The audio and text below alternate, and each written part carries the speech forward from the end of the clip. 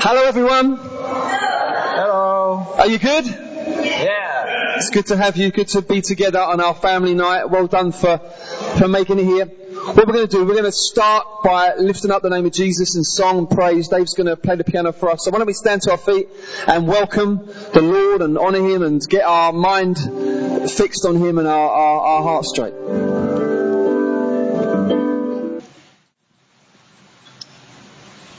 Yes, Lord, we are here for your glory and for your fame. And we just ask that everything that happens tonight would forward your purpose, your glory and your fame in our hearts, in our lives, through the church and out into your world. Amen. Amen. Amen. Do take a seat. So good to see you all. And please do, there are some seats nearer the front if you need them. If that helps you you'll be able to follow the slides a little bit better. We've got some seats in the first and second row here. Great. Well, we've got some things to get through tonight, and there'll be a slot probably about half, 2/3 of the way through where we'll just pause and answer any questions that there are, just so that we can make sure that we're not just go, but that there's a chance to stop and pause for a moment. We want to start just by giving some encouraging news on gospel communities, and so here's a really encouraging statistic for you. So if we go to our first slide here, then we see that in November 2014, so that is 6 or so months ago, we had 137 people in 11 gospel communities. And now we have 173 people in 13 gospel communities, which is great. Isn't that great? So that is an increase of 25% or a quarter. That's wonderful news, because we've always tried to labour the point that being part of a church is so much more than attending a meeting. The last thing we ever wanted to become was just some kind of worship centre or preaching centre, but that we wanted to express what it means to be the body of Christ, which means belonging. And we really work that out in smaller settings day to day than the Sunday. So to have that many people being plugged in over the last few months is a brilliant, brilliant bit of news. It's not just numbers. You know, like in the book of Acts when Luke records the numbers, that's people's lives that are being impacted by the gospel and encouraged. So praise God for that. And we thought we'd just give a quick testimony from Ben. Ben, why don't you come up, mate? This is Ben Atwood. Give him a clap.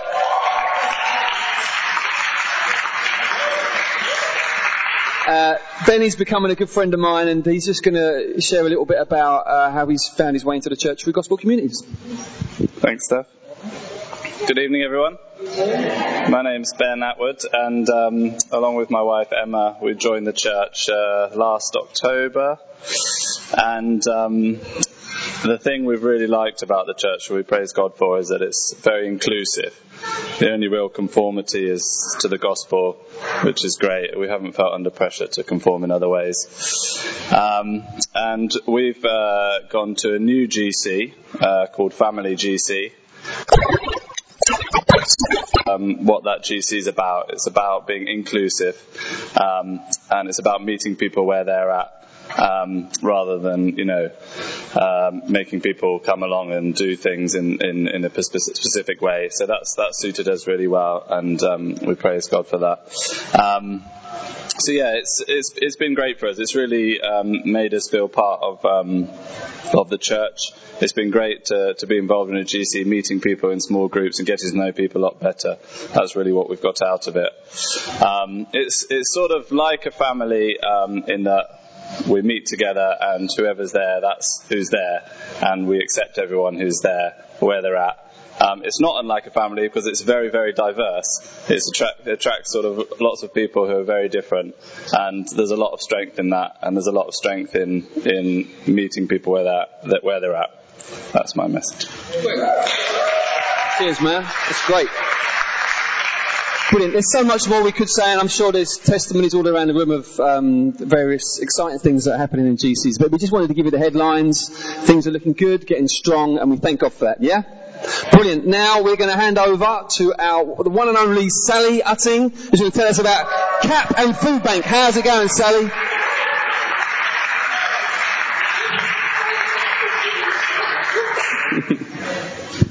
I'm just walked past Andy's foot and I'm so nervous. I'm like, oh. I'm going to go round the back later, I think. Right, okay, so, is it going to be exciting news, I wonder? Of course it is. Of course it is. Right, okay, so, we're starting with Cap first. Is that right? Okay. So we have, every time I say something, you do me a favour. It makes me feel like I'm part of the room. Can you go, thank you, Jesus, please? 30 clients have become debt-free. 15 clients have avoided eviction. And 37 clients who I'm working with at the moment. And I would love to tell you a story about every single one of them, but I haven't got time.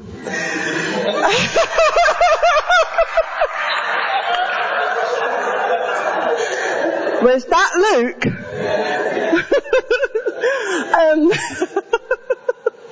Now, I just want to tell you how we get our referrals. I felt like that was really important. So when I get a CAP client come through, I get, on my mobile phone, I get a name, and that's all I get. I don't get any information about them.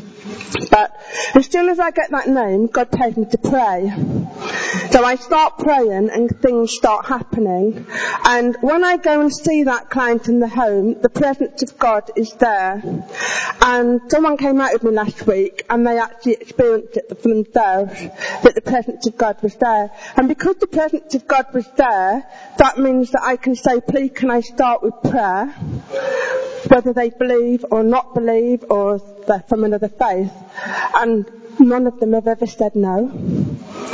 I'm not forceful, I'm very gentle with it. I know I sound really confident out here, but when I'm actually going into a home, I'm very sensitive. A lot of people have a very poor self-esteem, so I'm not going to bounce in there with, can I pray for you? You have to be really sensitive, and none of them have said no, thank you. That's amazing. And then during the meeting, you pick up on things, what people need prayer for, and how we can support them. And it's not just about CAP, you become part of their lives.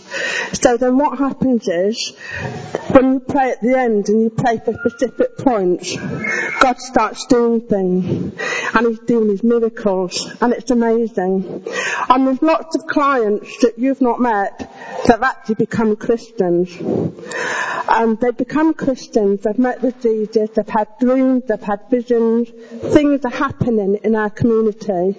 So please, please, please keep praying. What do we need prayer for next? Well, we need more befrienders. Befrienders is a bit like being a support worker. It's coming out with me on visits, being part of it, or it could mean that you might want to take another part of it in going with some other people and just taking some gifts, a cake or something. But if this is something that stirs your heart, then please, please, please come and see me. And I have a very colourful form with tick boxes and details. So if you think you would like to be part of this, please let me know. And also, I'm going to be quite pushy tonight.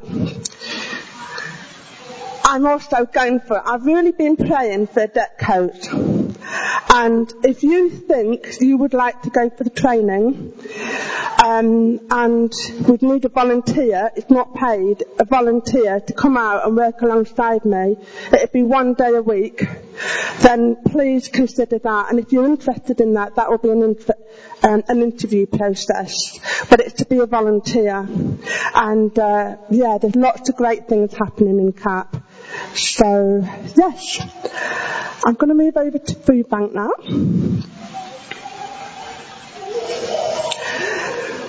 Look at that. Wow. But let's do it again, sorry. Thank you, Jesus.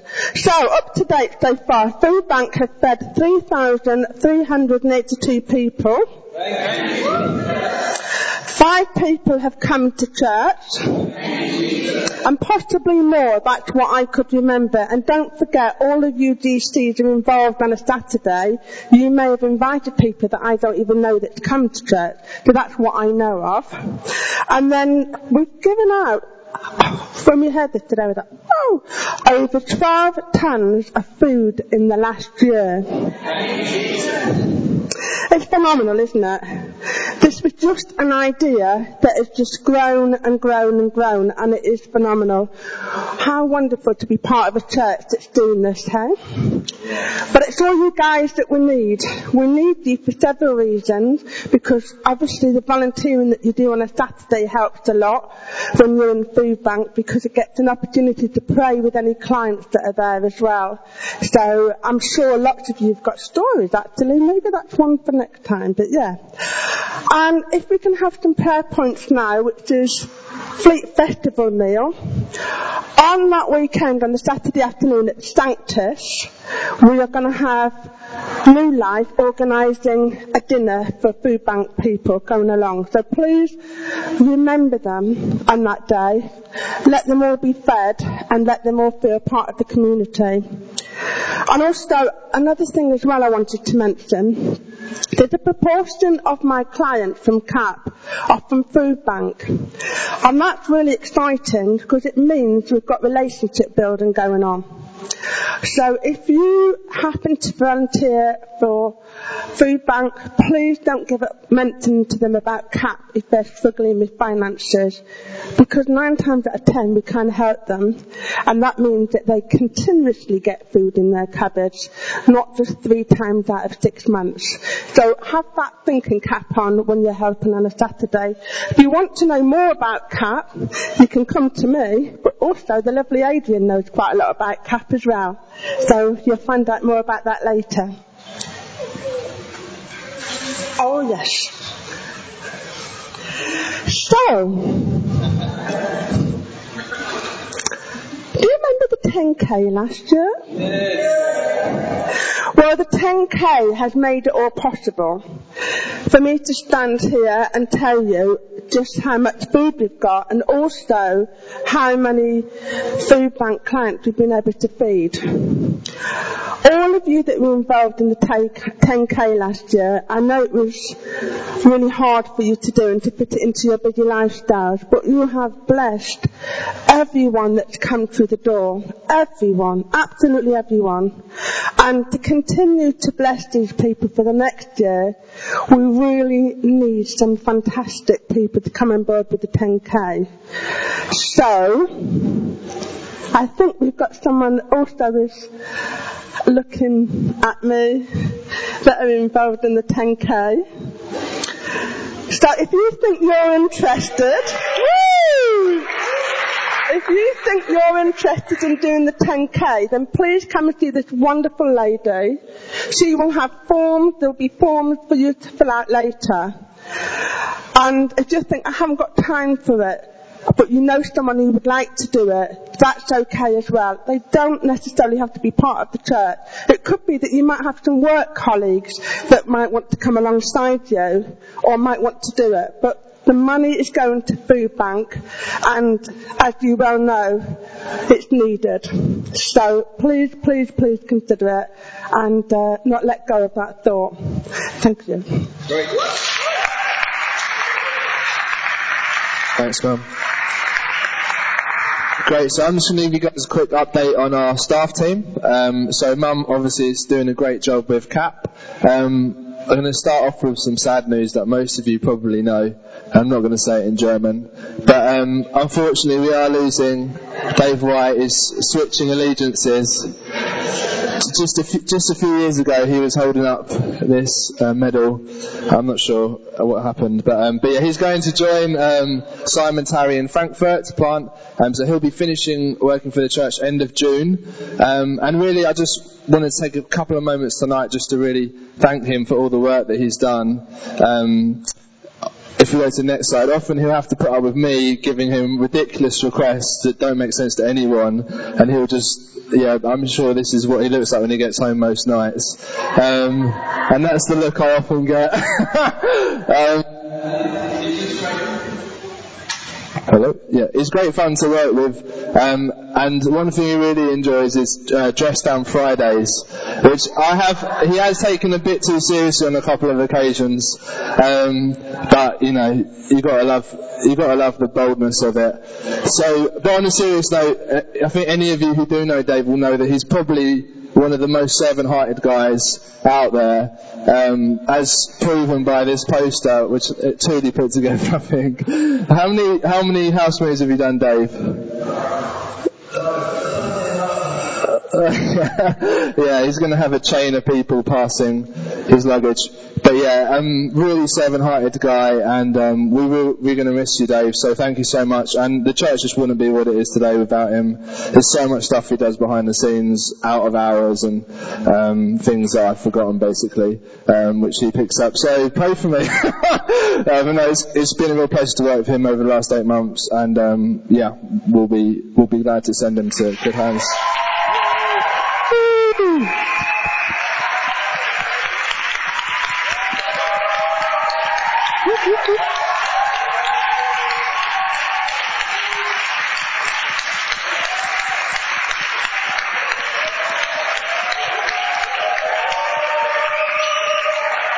And I think we all know the real reason that would be going to Germany. Can't keep it a secret for too long, though. But yeah, the good news is that Adrian, if you'd like to come to the front and go on to the next slide. She's already doing her job. Woo. It's the right person this time. So yeah, Adrian has officially joined our team. So, yeah.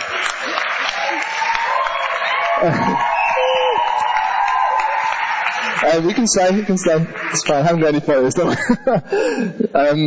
Yeah, Adrian has joined last week to be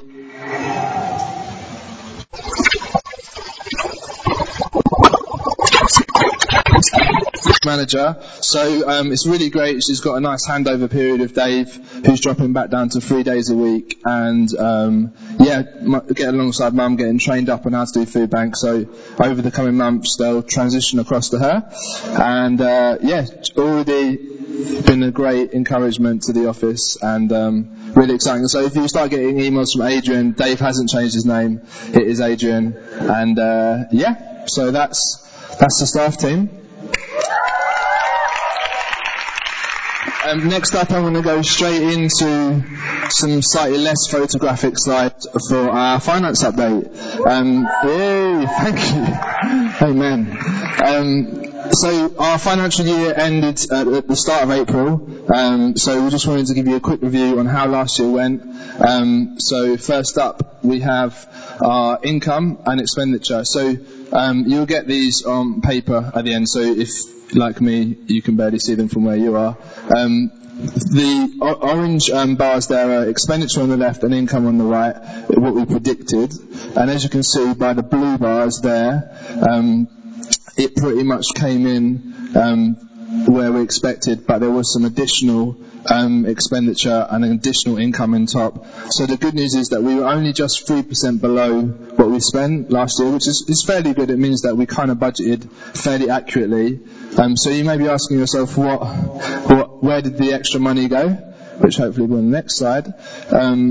So although we had around 27k additional expenditure, the reality was that a lot of it was for things that were already coming in additional. So an example would be the church holiday, and other things like New Day, Fleet Festival, where we were actually getting people giving us money specifically for that. So although it comes in as an expenditure, it's actually coming in as well. So the reality is we actually came 7.6k over budget, which is pretty decent, and Zaina's just done a really good job. She couldn't make it tonight, but she did the budget for this year, and she did a really great job in getting that spot on. So the additional money there has gone on just sort of things like where is it? I can't see it on there at the moment, but that'll be in the slides that are printed out.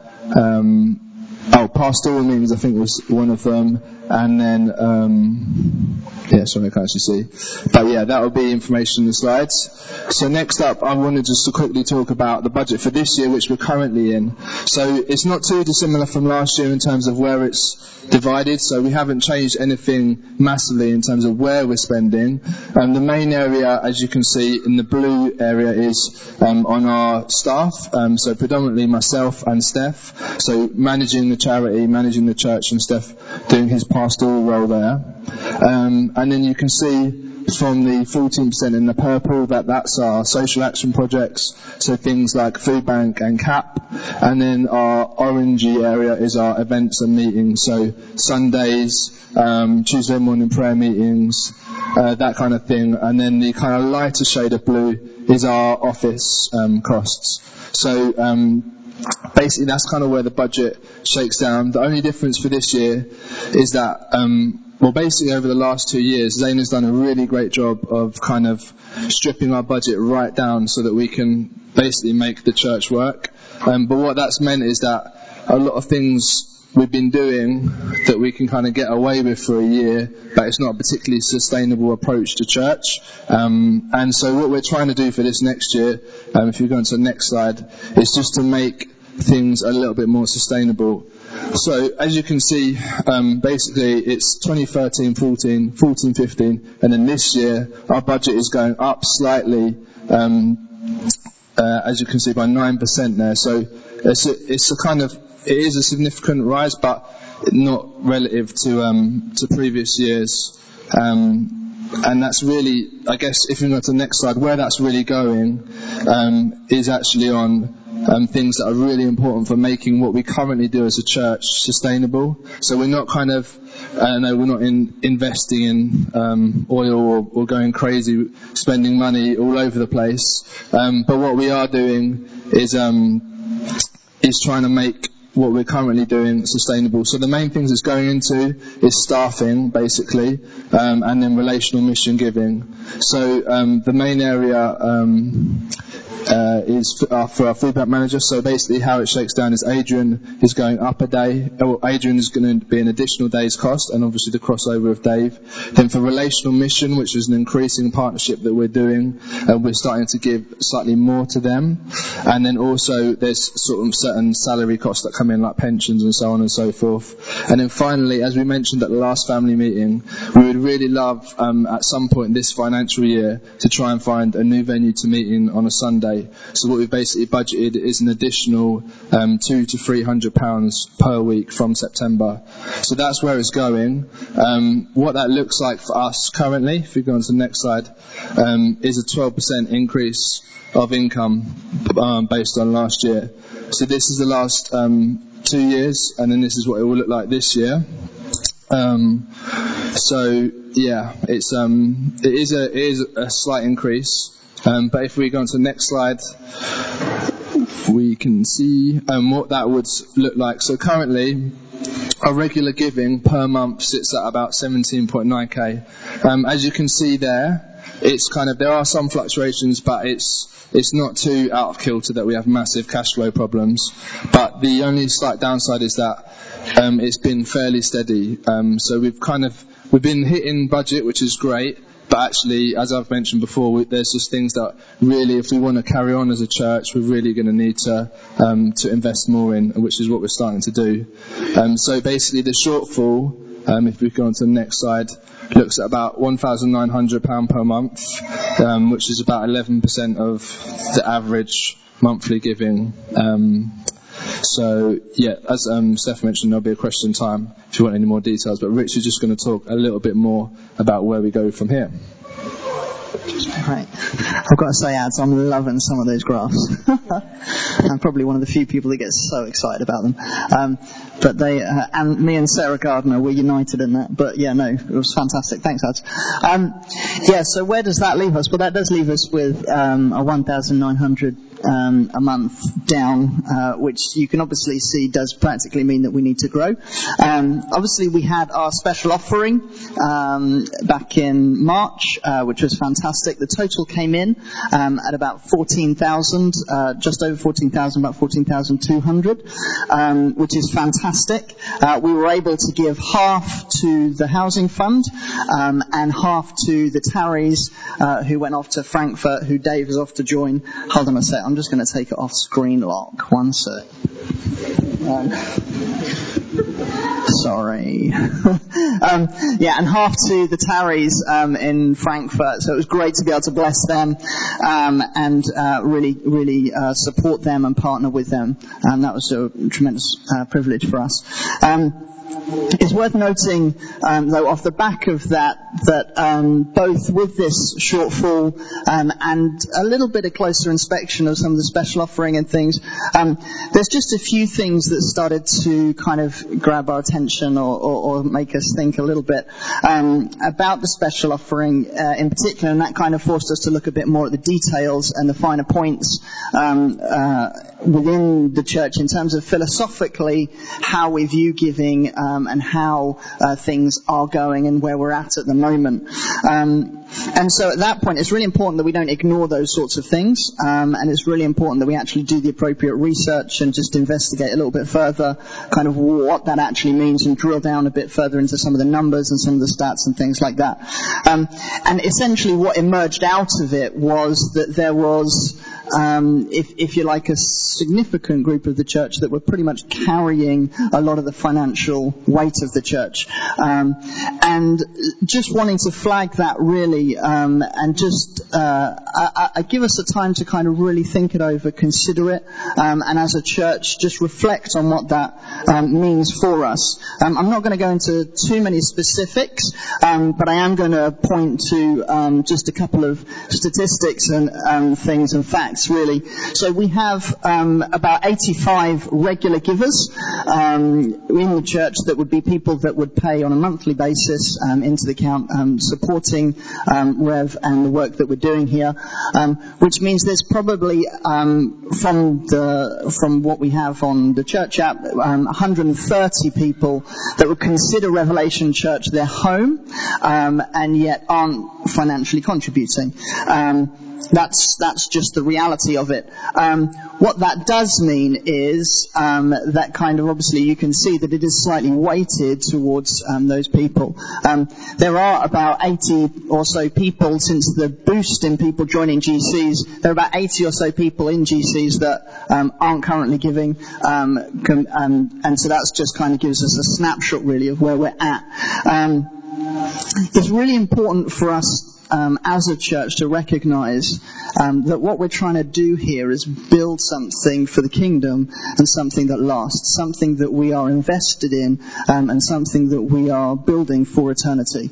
And although we might be here for a short period, actually what we're doing will have consequences years, decades down the line. And so all that Adam's talking about in terms of us trying to be sustainable, trying to, if you like, balance the books and things become a little bit more even, a little bit more considered and well thought through, so that we're effective in what God's called us to do, and we're effective with the mission here.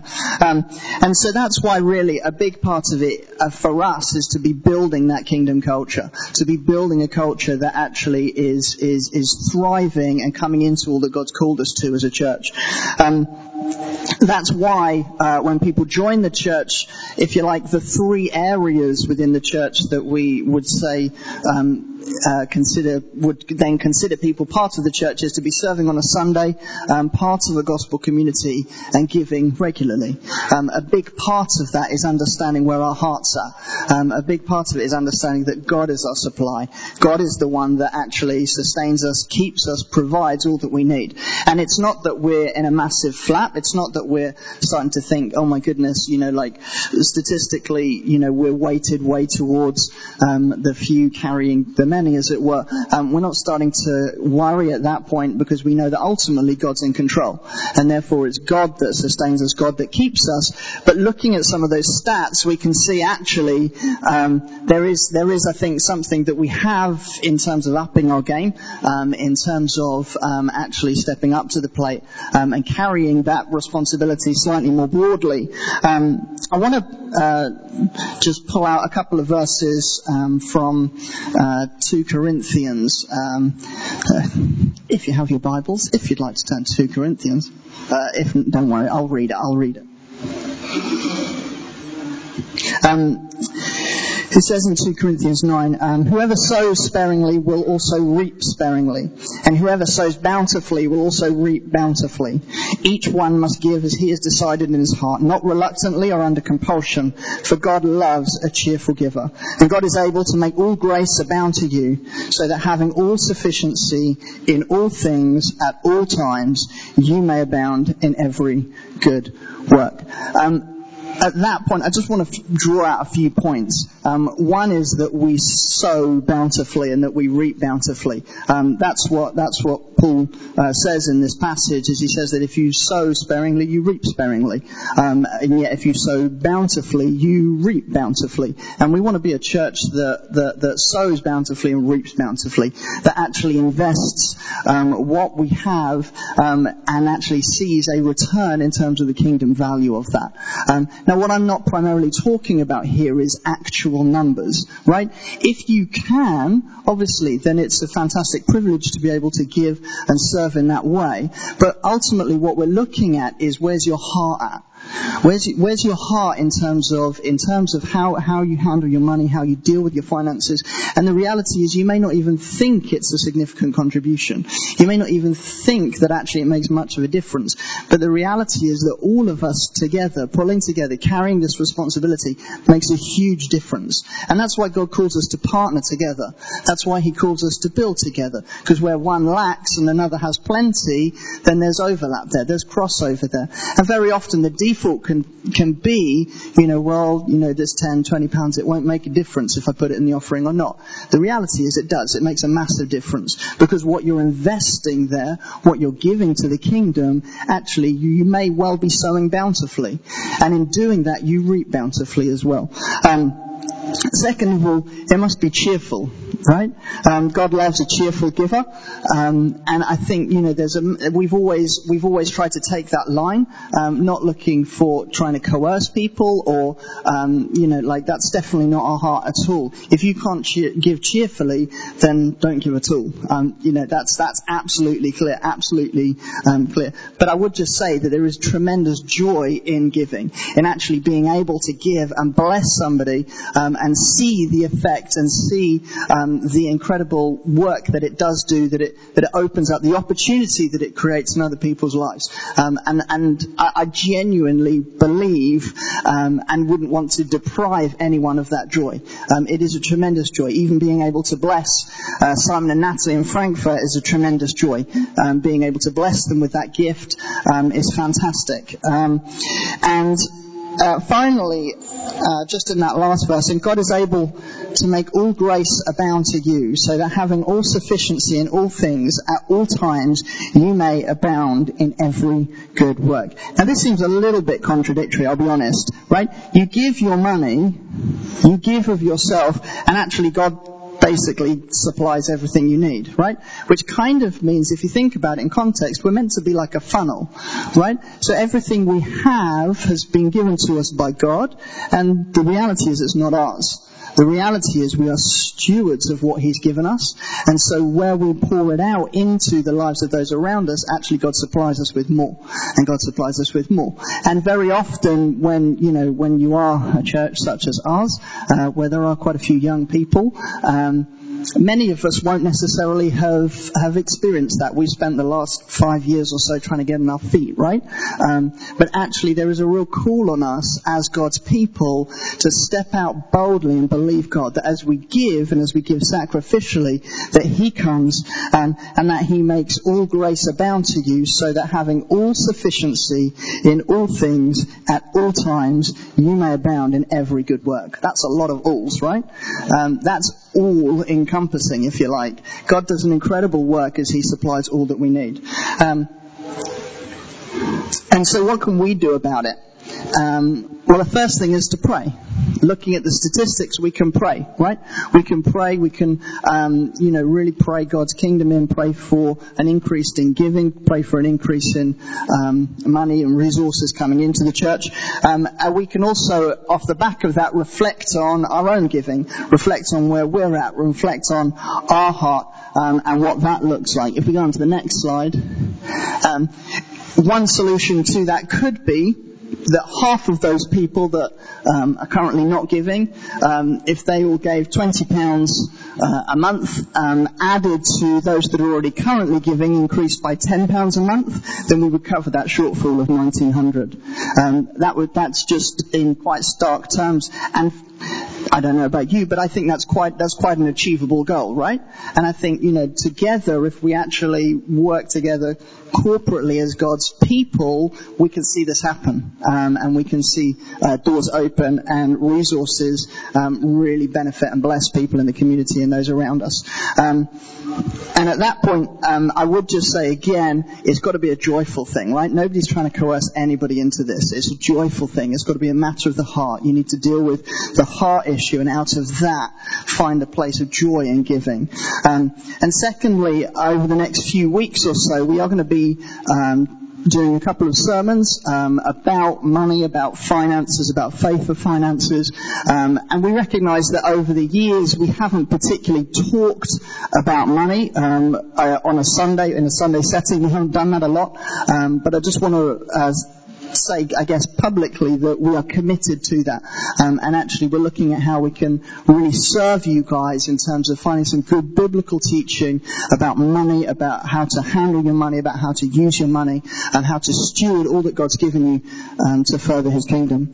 And then lastly, I would just say, be creative. Have fun with it. Have fun with giving. Have fun and find creative ways of being able to give. Something like the 10K is a fantastic example of that, right? Just a creative way to raise some money so that we can sustain the CAP Centre and the food bank and keep things moving forward. That's a fantastic opportunity, and there are many other things out there. There's many other creative ways that we can find to raise finances, to give, and some of us will be better at it than others. Some of us will find it more enjoyable than others, but let's be creative with it. Let's have fun with it. Let's have fun with finding God's resources that He has for us.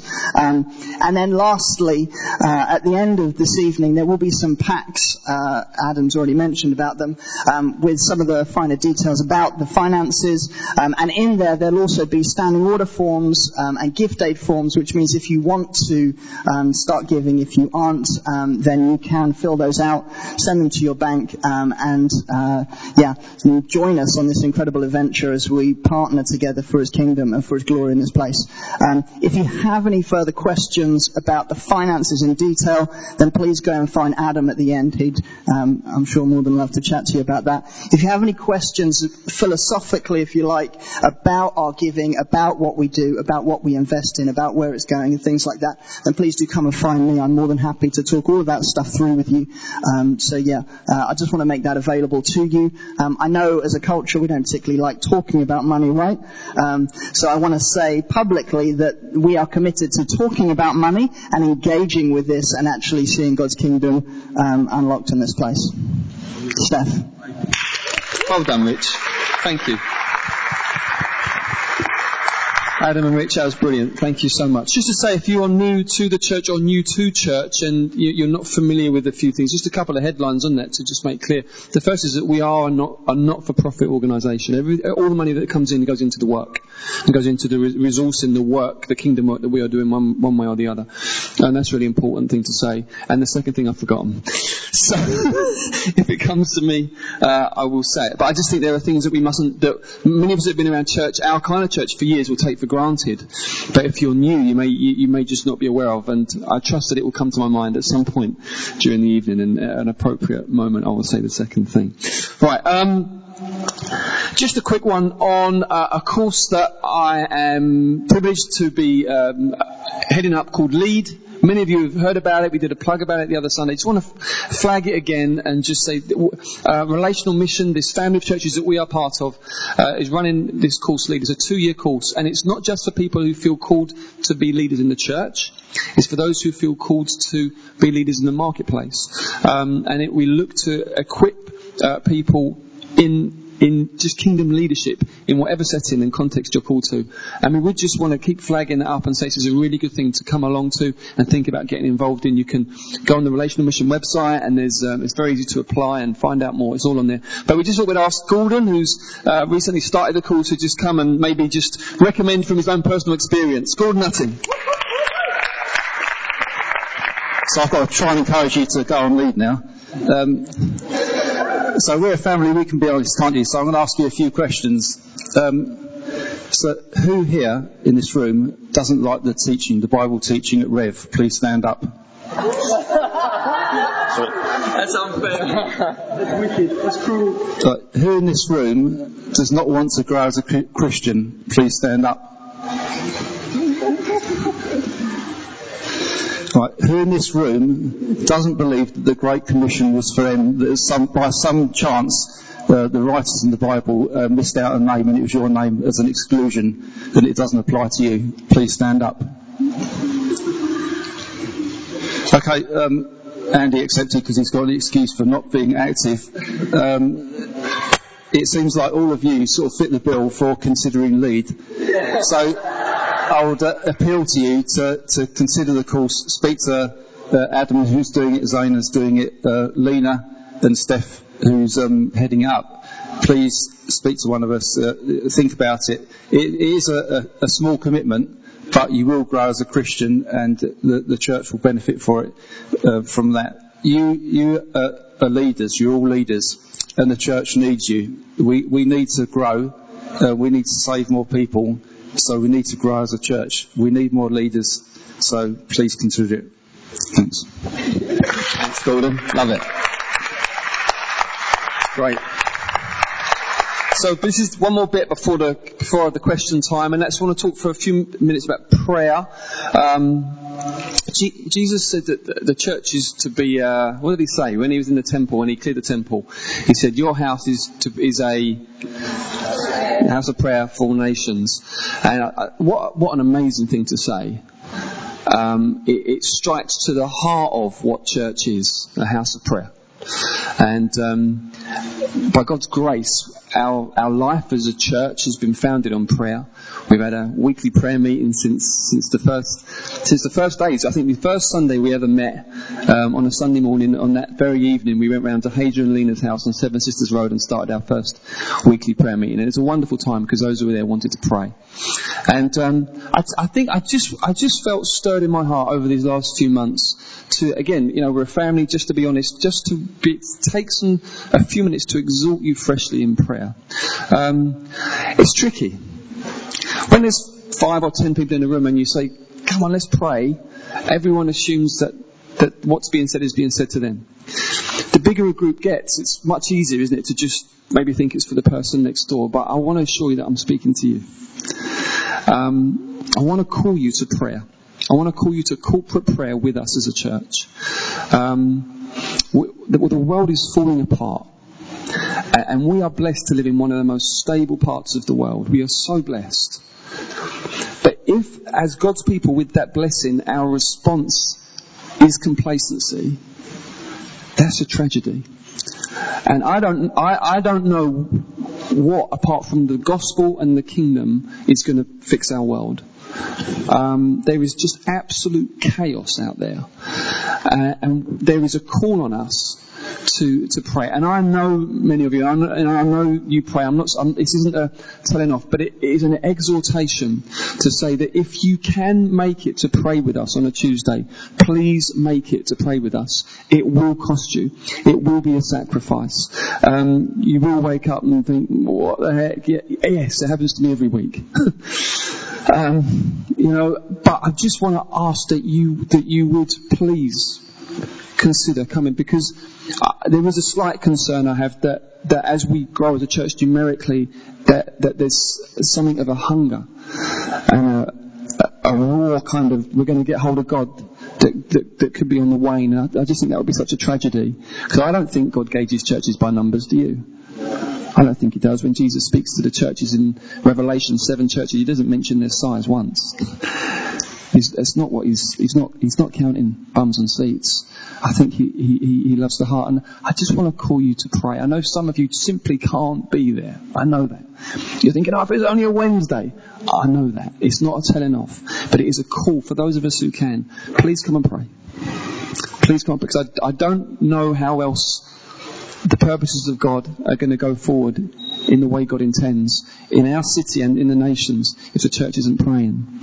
It's a striking thing, I think, that God is determined that one of the main ways his kingdom goes forward is that his people gather together and ask and trust.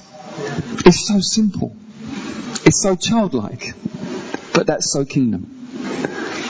And so, yes, I am asking you to come and stand in a room and ask for some things. That's exactly what I'm asking you. But I want to plead with you that you would do that. If you can build it into your lifestyle while it's summer, it will be easier come October. This is the time to start. I'm asking you, I'm just being honest. I'll be honest with you, it's hard to know how to lead into things like this because you realise you could be taken the wrong way.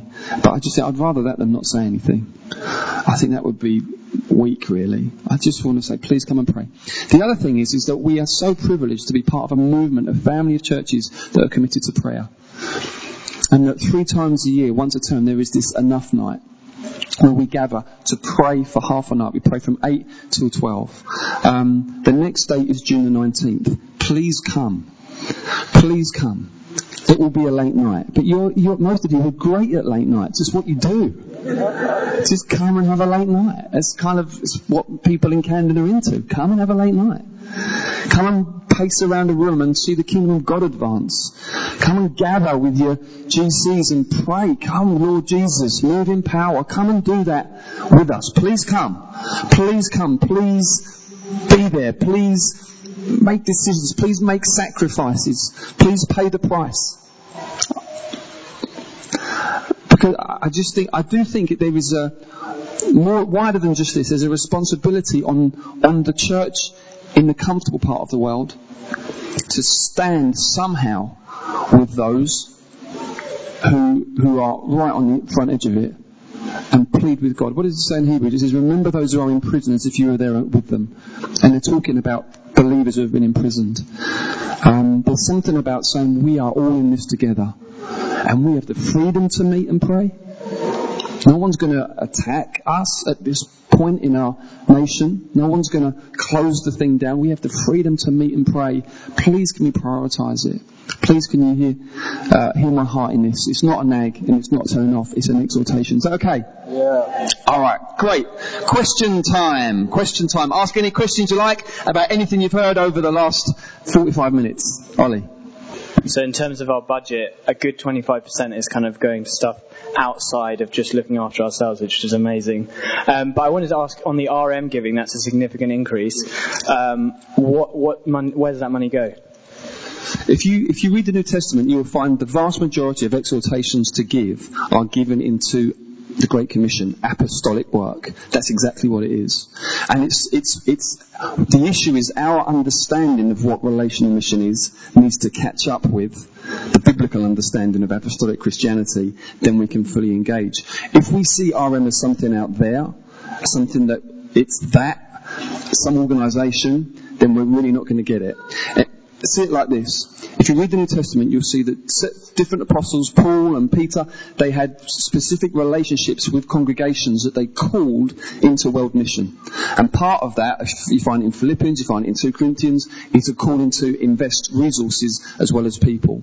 So we're saying we've joined with Mike and his team, and we want to get behind resourcing apostolic church planting to the ends of the earth. So mostly what that is, that money goes towards resourcing people to get out to places like Latvia, Frankfurt, Gdansk, other places around the world where there are people pioneering works so that we can support them with translocal ministry. Because what you find in the New Testament is you have these pioneers, but Paul's sending Silas, he's sending Timothy, he's sending these people because you've got to have supply lines to these places of ministry because because that's the way God has chosen to strengthen the church. And so really it's just us saying we really want to learn to understand what this is, catch it, own it for ourselves and get behind it. I would also point out that the 40% in the pie chart of staffing resource, that is not selfish. I just want to make that clear.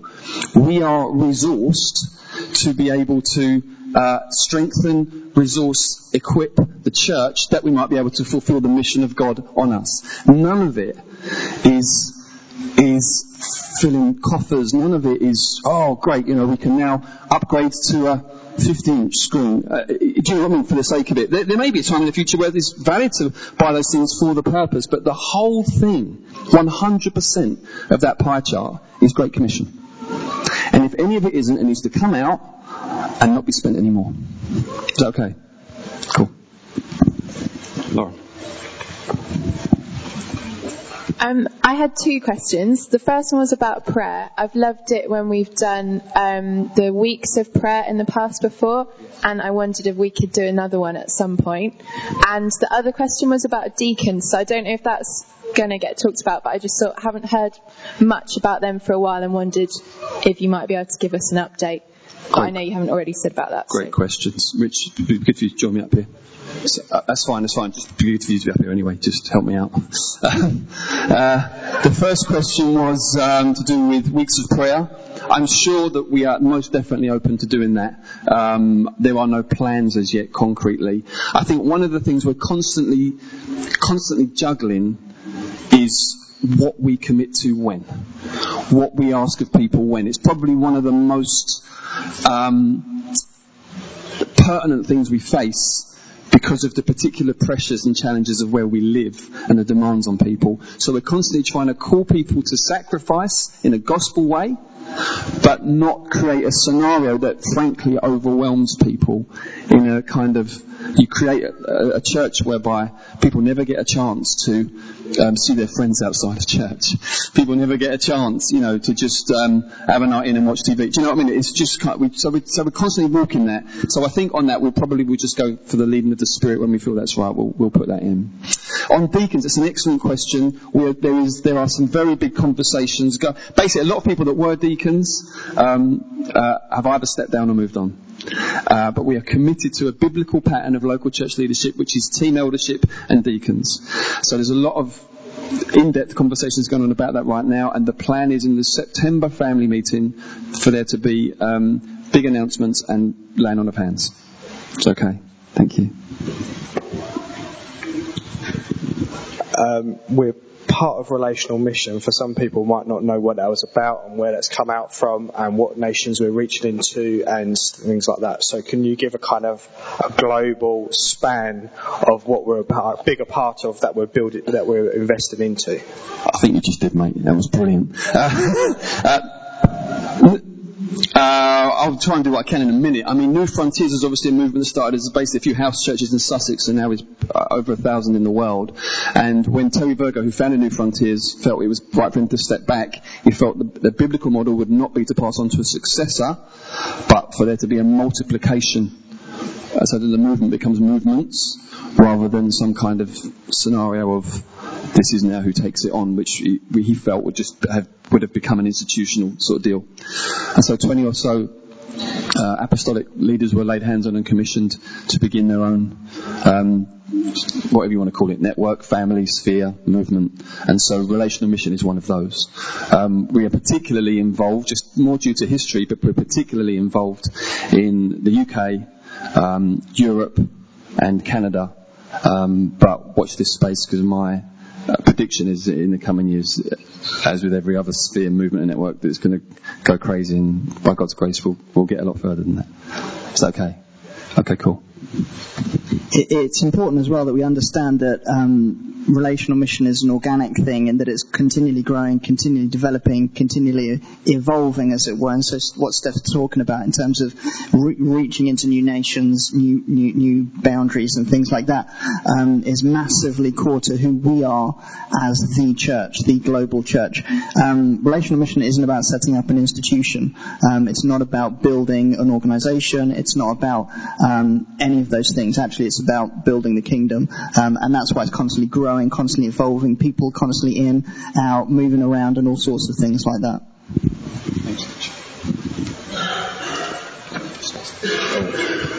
So, gospel communities. Do we need more?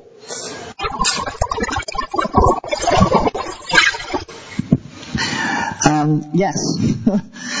Yes, we always need more gospel communities. If you have a look at the figures, we do, on paper, need more gospel communities in terms of gathering people into the mission and in the direction that God's called us. There's a massive need within the community around us. There's massive need in this part of London. So absolutely we need more gospel communities. We need people to resource those gospel communities, get into those gospel communities, partner with people in those gospel communities. But at the stage we're at as a church, it's also important for some of those gospel communities to actually begin to grow significantly, build meaningful community in a very strong and real way that can then be replicated, and then the strength that is within the DNA of those GCs can then be replicated out as well. So essentially, yes, we need more GCs, but we also need stronger models of GCs as well,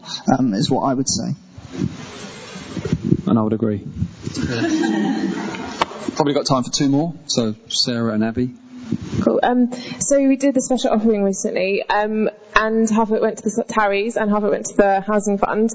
Can you talk a bit more about that and kind of where that money's going and the plan for that? Which bit? Both bits? Just the housing a fund bit or more the Tarries? The housing, because obviously the Tarries, but more about housing. I don't mind. What do you want to know about both, or just one? It's the housing fund. Yeah, great.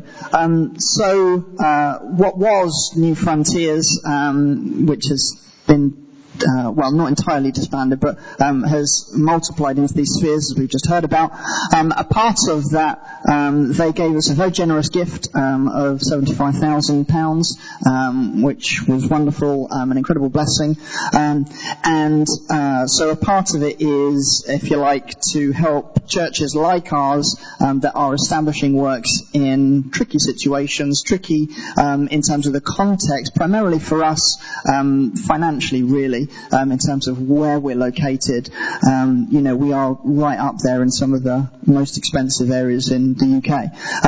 And so what they did was they gave us a gift of £75,000, and what we've done is we've looked to supplement that with a view to being able to buy a property as a church, as an investment, as an asset for us, so that we are being wise with that money, we're investing it wisely, and so that we can grow and establish more of what we're doing here. There are certain regulations around it, and we've been backwards and forwards with New Frontiers about that.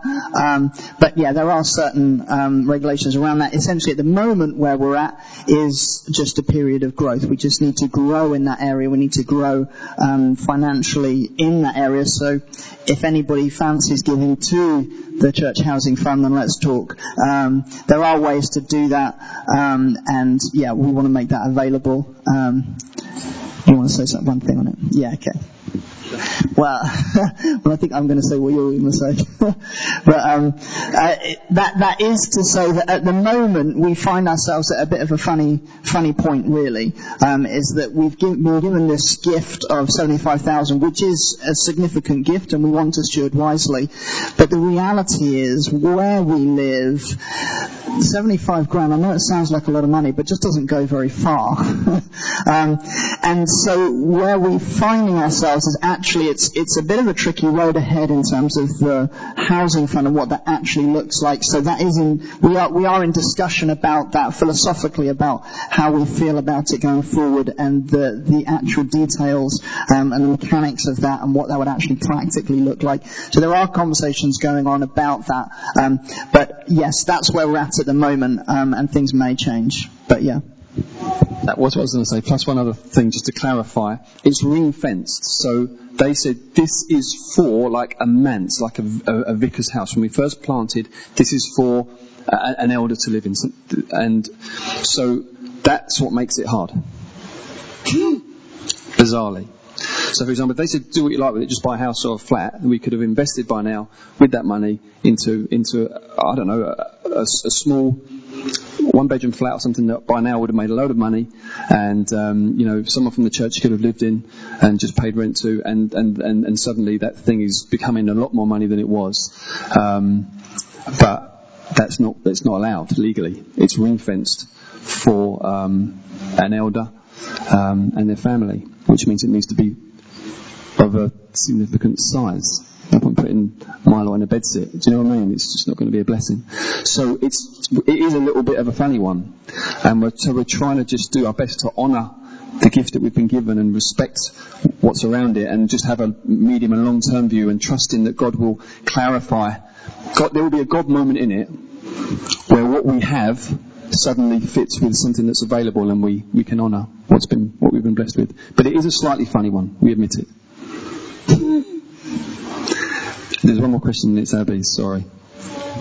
Don't apologise. I'll try and keep this not so complicated because it feels complicated, but have you looked at the whole gospel community thing? I'm totally behind and I love, but have you looked at the people that aren't physically able to commit to gospel communities and aren't able to kind of fit that into their lives, and maybe also people that have been here longer term and are on the edges as a result? Because I think we're really good at welcoming people, but there is something lacking in retaining people that are not having time to go to GCs. Does that make sense? Yeah, it makes perfect sense. I guess the difficult thing is that for every situation like that, there are lots of nuances and details. It's not like you could lump all those people together and it's for the same reason, which makes it quite difficult to answer. I think you're right, we are good at being friendly, and I think it is much more challenging to be friends on a long-term basis than it is to be friendly. Of course it is, and that's something we're always looking at and aware of. I think the more flexible gospel communities we can have, the better. We just need someone who's willing to lead a flexible gospel community, or one that meets at a different time, build a team and a vision around that, and then maybe we're up and running. See, the thing is you often, as leaders, you're often faced with a lot of things, and you're very aware of these gaps, but you just can't fill them. But you're always hoping and just trusting that at the right time God will raise some people up to do exactly that. So I hear your heart, and I'm sure you're right, but I don't know that we have a solution. Okay. Do you think that's fair? Yeah, and that's not us saying. It's just good to know that you're aware of it. Oh, we are aware of so many gaps. It's our life. Obviously, it's not possible to solve for every single person, but it's just kind of good to have that. No, absolutely, and we do care. Yeah. We really do care. And there's always a tightrope between caring and not letting yourself just become crushed by the need. Hopefully we're still on the rope. Thanks, Abby. Great. Okay, so part 2. You up for part 2? Yeah. Only got 15 minutes left, so it's going to be a short part. Right, where are we? Oh yeah, well done. Yeah, cool. I've got 2. Just a real quick one, then we haven't got a lot of time, but we have a new website. Hey, as of today. So just quickly, when I started the job, we really thought we'd readdress what the website is for, who it's for, what it's doing. We realised there's probably 3 groups of people going on the website. People who aren't Christians, who probably checked out the website through Friends or Fleet Festival or Food Bank or something like that. People who are Christians and looking for a church, so church hunters, and then us, people who are in the church looking for resources. And we thought what would be really, really helpful for particularly the first 2 groups that we really wanted to serve is create a website that's simple and easy to engage with, but at the same time communicates kind of who we are as a church, how we're a family and stuff. So this is what we've made. So it's live on the normal URL, and you can check it out. It does other things rather than just look pretty.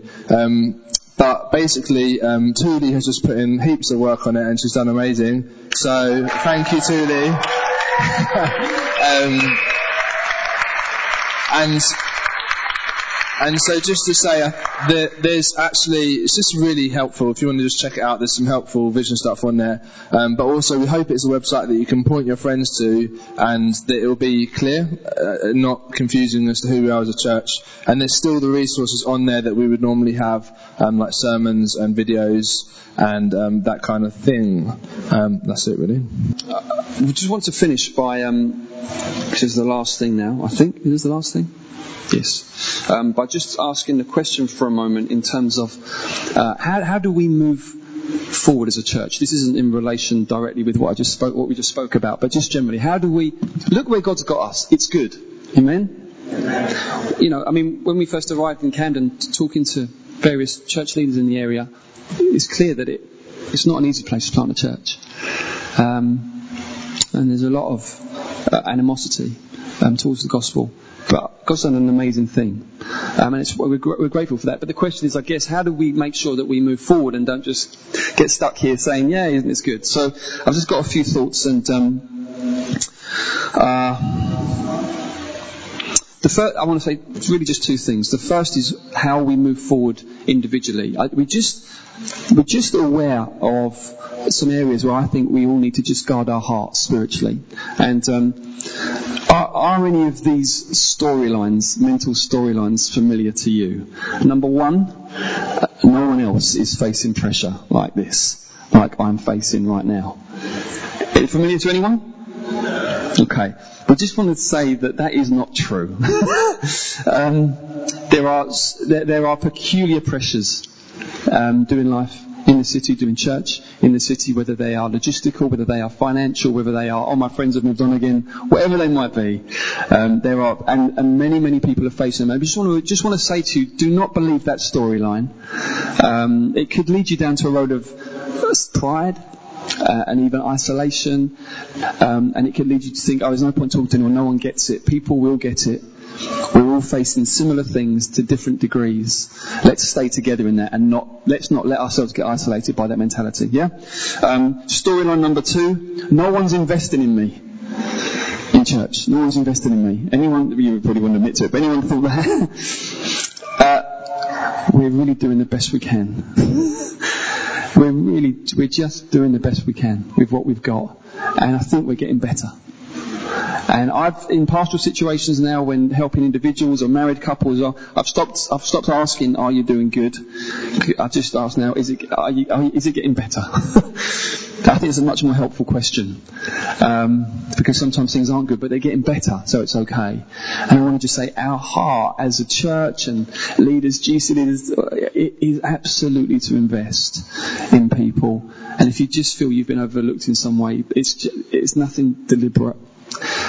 It's just, we're all spinning plates, aren't we? Are we all spinning plates? We're all spinning plates. So don't listen to that. The third thing is, there's just too much going on. Anyone familiar with that one? But there is a lot going on. But I think I just want to warn you away from a kind of mindset that can develop, which is there's just too much going on mindset. You know, you're not a victim of circumstance. You're not. In Christ, you have power. You have power to choose what to invest in. You have power to choose where to put your time, your energy. I know there are external pressures that push in. I'm aware of that. But I want to just break that storyline if it's just become the dominating feature of your life. It is slightly worrying to hear so many 20-year-olds so frequently say, "I'm really tired." Brothers and sisters, this should not be so. This should not be so. Just cut some things out. Stick to the good stuff. And remember Mary and Martha as well. Remember what's the good thing, the one good thing that won't be taken away. Keep listening to Jesus. It's just a little pastoral. Don't let that develop, because it just becomes a suit you end up wearing, but you didn't need to. And then, so that's the stuff individually. And then just to say sort of corporately, thank God for the prophetic promises He's given us as a church. And they have really been our beacon. That's been really what's governed. What's God said, we're going for that. That's been our vision, right? What God has spoken prophetically. I think the reality is that we are actually coming into the fulfillment of numbers of those promises. I really think that's true. You know, promises like, you'll be like a cave of Adullam, where those who are in debt, distressed, discontented will come and God will turn them into an army. We're really seeing that. I mean, we really are seeing that. You might think, well, okay, it doesn't seem to be massive yet. Remember how the kingdom works, yeast in a loaf. If it's actually happening, don't panic about whether it's big or not. It gets everywhere. Okay? If it's happening, then you have a cause to be confident. Words about communities, impacting communities, increasingly. Amazing stories from gospel communities, impacting their communities. Amazing stories, remarkable things. Get around, ask. It may be that you're in a season in your gospel community where it doesn't feel like that's happening. Get out for a few minutes and just ask around and be encouraged. There's some wonderful, wonderful things happening. And so we haven't come into the fulfillment of all that God said, but things are starting to happen. But I do feel, actually, in all honesty, that we do need to hear the prophetic voice of God freshly as a church. I think we do. There were big decisions to make. And without a sense of what's God saying, you just end up, you know those moments where you're in the supermarket and it's like, I don't know which one to choose. It becomes a bit like that. And that's not how we lead. So you'd be glad to know. Oh, that one. You'd be glad to know. Visionary leadership. Some people say, Steph, you're all visionary. Let me just clarify really, if I am, really what that means so you don't get it wrong. It doesn't mean that I'm the guy that just comes up with these really good ideas and sometimes bad ones. Right, that's just what it means. Right, if it means anything, and if I have been gifted in that way, it's that in God's mercy, there have been moments where I've heard His voice. And I've taken it to a team and said, I feel God's leading us this way. And we've prayed about it and weighed it together and we've said yes. And we've gone for it and it's had life about it. But it's because God spoke. Yeah. And we are as dependent today on the prophetic voice of God as we've always been. There is no complacency in our heart. We are grateful for what God's done, but we do feel as a leadership team a slight urgency. God, please speak. So I just want to say, please pray for us. Please ask God for dreams and visions and prophetic words, because all you need really, you might think, well, I've had this thing, but it's not much. I tell you, if 2 or 3 people had the same thing, it's much. It's much. So don't despise. We are the body of Christ. God leads us. God leads His people. As elders, it's a governmental responsibility, but the Bible talks about Christianity. It says God's giving dreams and visions to everyone. And the whole body goes forward. Oh, he's all right. He's getting a cuddle. Don't worry. It's all good. So I just want to say, look, we do sense in some way that there's a fresh something to go for, but we don't know what it is. I don't know what it looks like. So we want to just draw you into our confusion, and say, can you please seek God with us? It's healthy to do that. We are all we're dependent on Him, aren't we? He's our leader. And so we're just looking to Jesus, and He is a brilliant leader and a faithful shepherd. So He will show us at the right time, at just the right time. But there's a scripture, it just says, it's Amos somewhere, I wrote it down. I'll leave you with it. Amos, where is it? 3 verse 8. It says, I've forgotten the first bit, but the second bit, oh yeah, cheers Rich. That'd be better than just...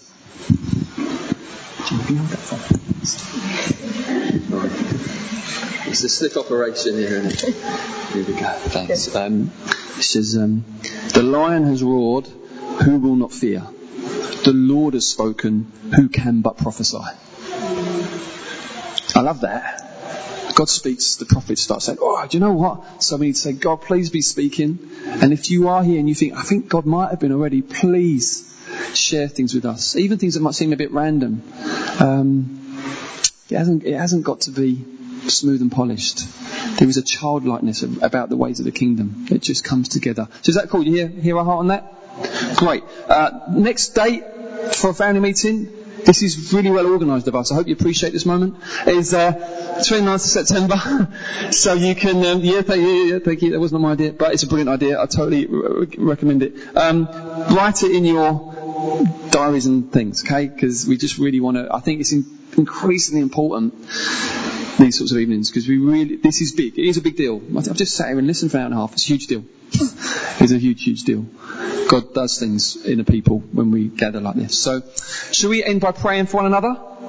Yeah? Why don't we stand to our feet and lay your hand on the person on your left? Thank you, Lord. Thank you, Jesus. Thank you, Lord, for one another. Thank you, Lord, for church. Thank you, Lord, for family. Thank you, Lord, for the way you've knitted us together in the Holy Spirit. We just love all that you're doing, Lord, and we bless your name. We bless your name as we leave this place. Amen. Amen. Give someone near you a high five. Give someone near you a high 10. Touch someone near you. Touch someone near you like this. Give them some. Yep. Shake someone's hand. Give someone a holy kiss. God bless you.